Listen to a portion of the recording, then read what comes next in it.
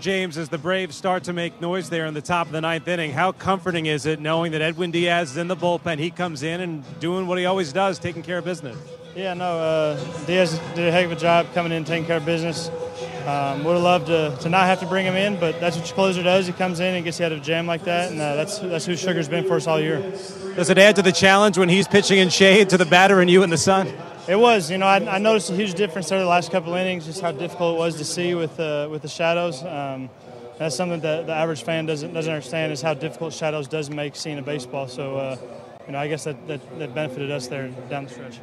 David Peterson coming in, 5 1/3 innings. How important was that in Game 1 of this doubleheader today? He threw the heck out of the ball. Didn't give up a run. Set the tone early. You say whatever you want. He did a heck of a job for us, and I'm happy for him. What made him so successful against that tough lineup over there? He executed pitches when he needed to. Starting the first inning, loaded the bases and came up with a big pitch to get out of it. And he did that throughout the day.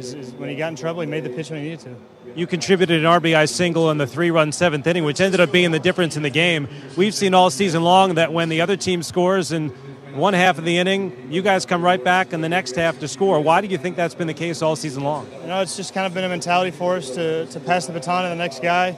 That big inning, it was, we strung several singles in a row together. There wasn't a big home run to put up the runs. Sac fly mixed in. Just finding ways to get guys on, get them over, and get them in. That's the name of the game.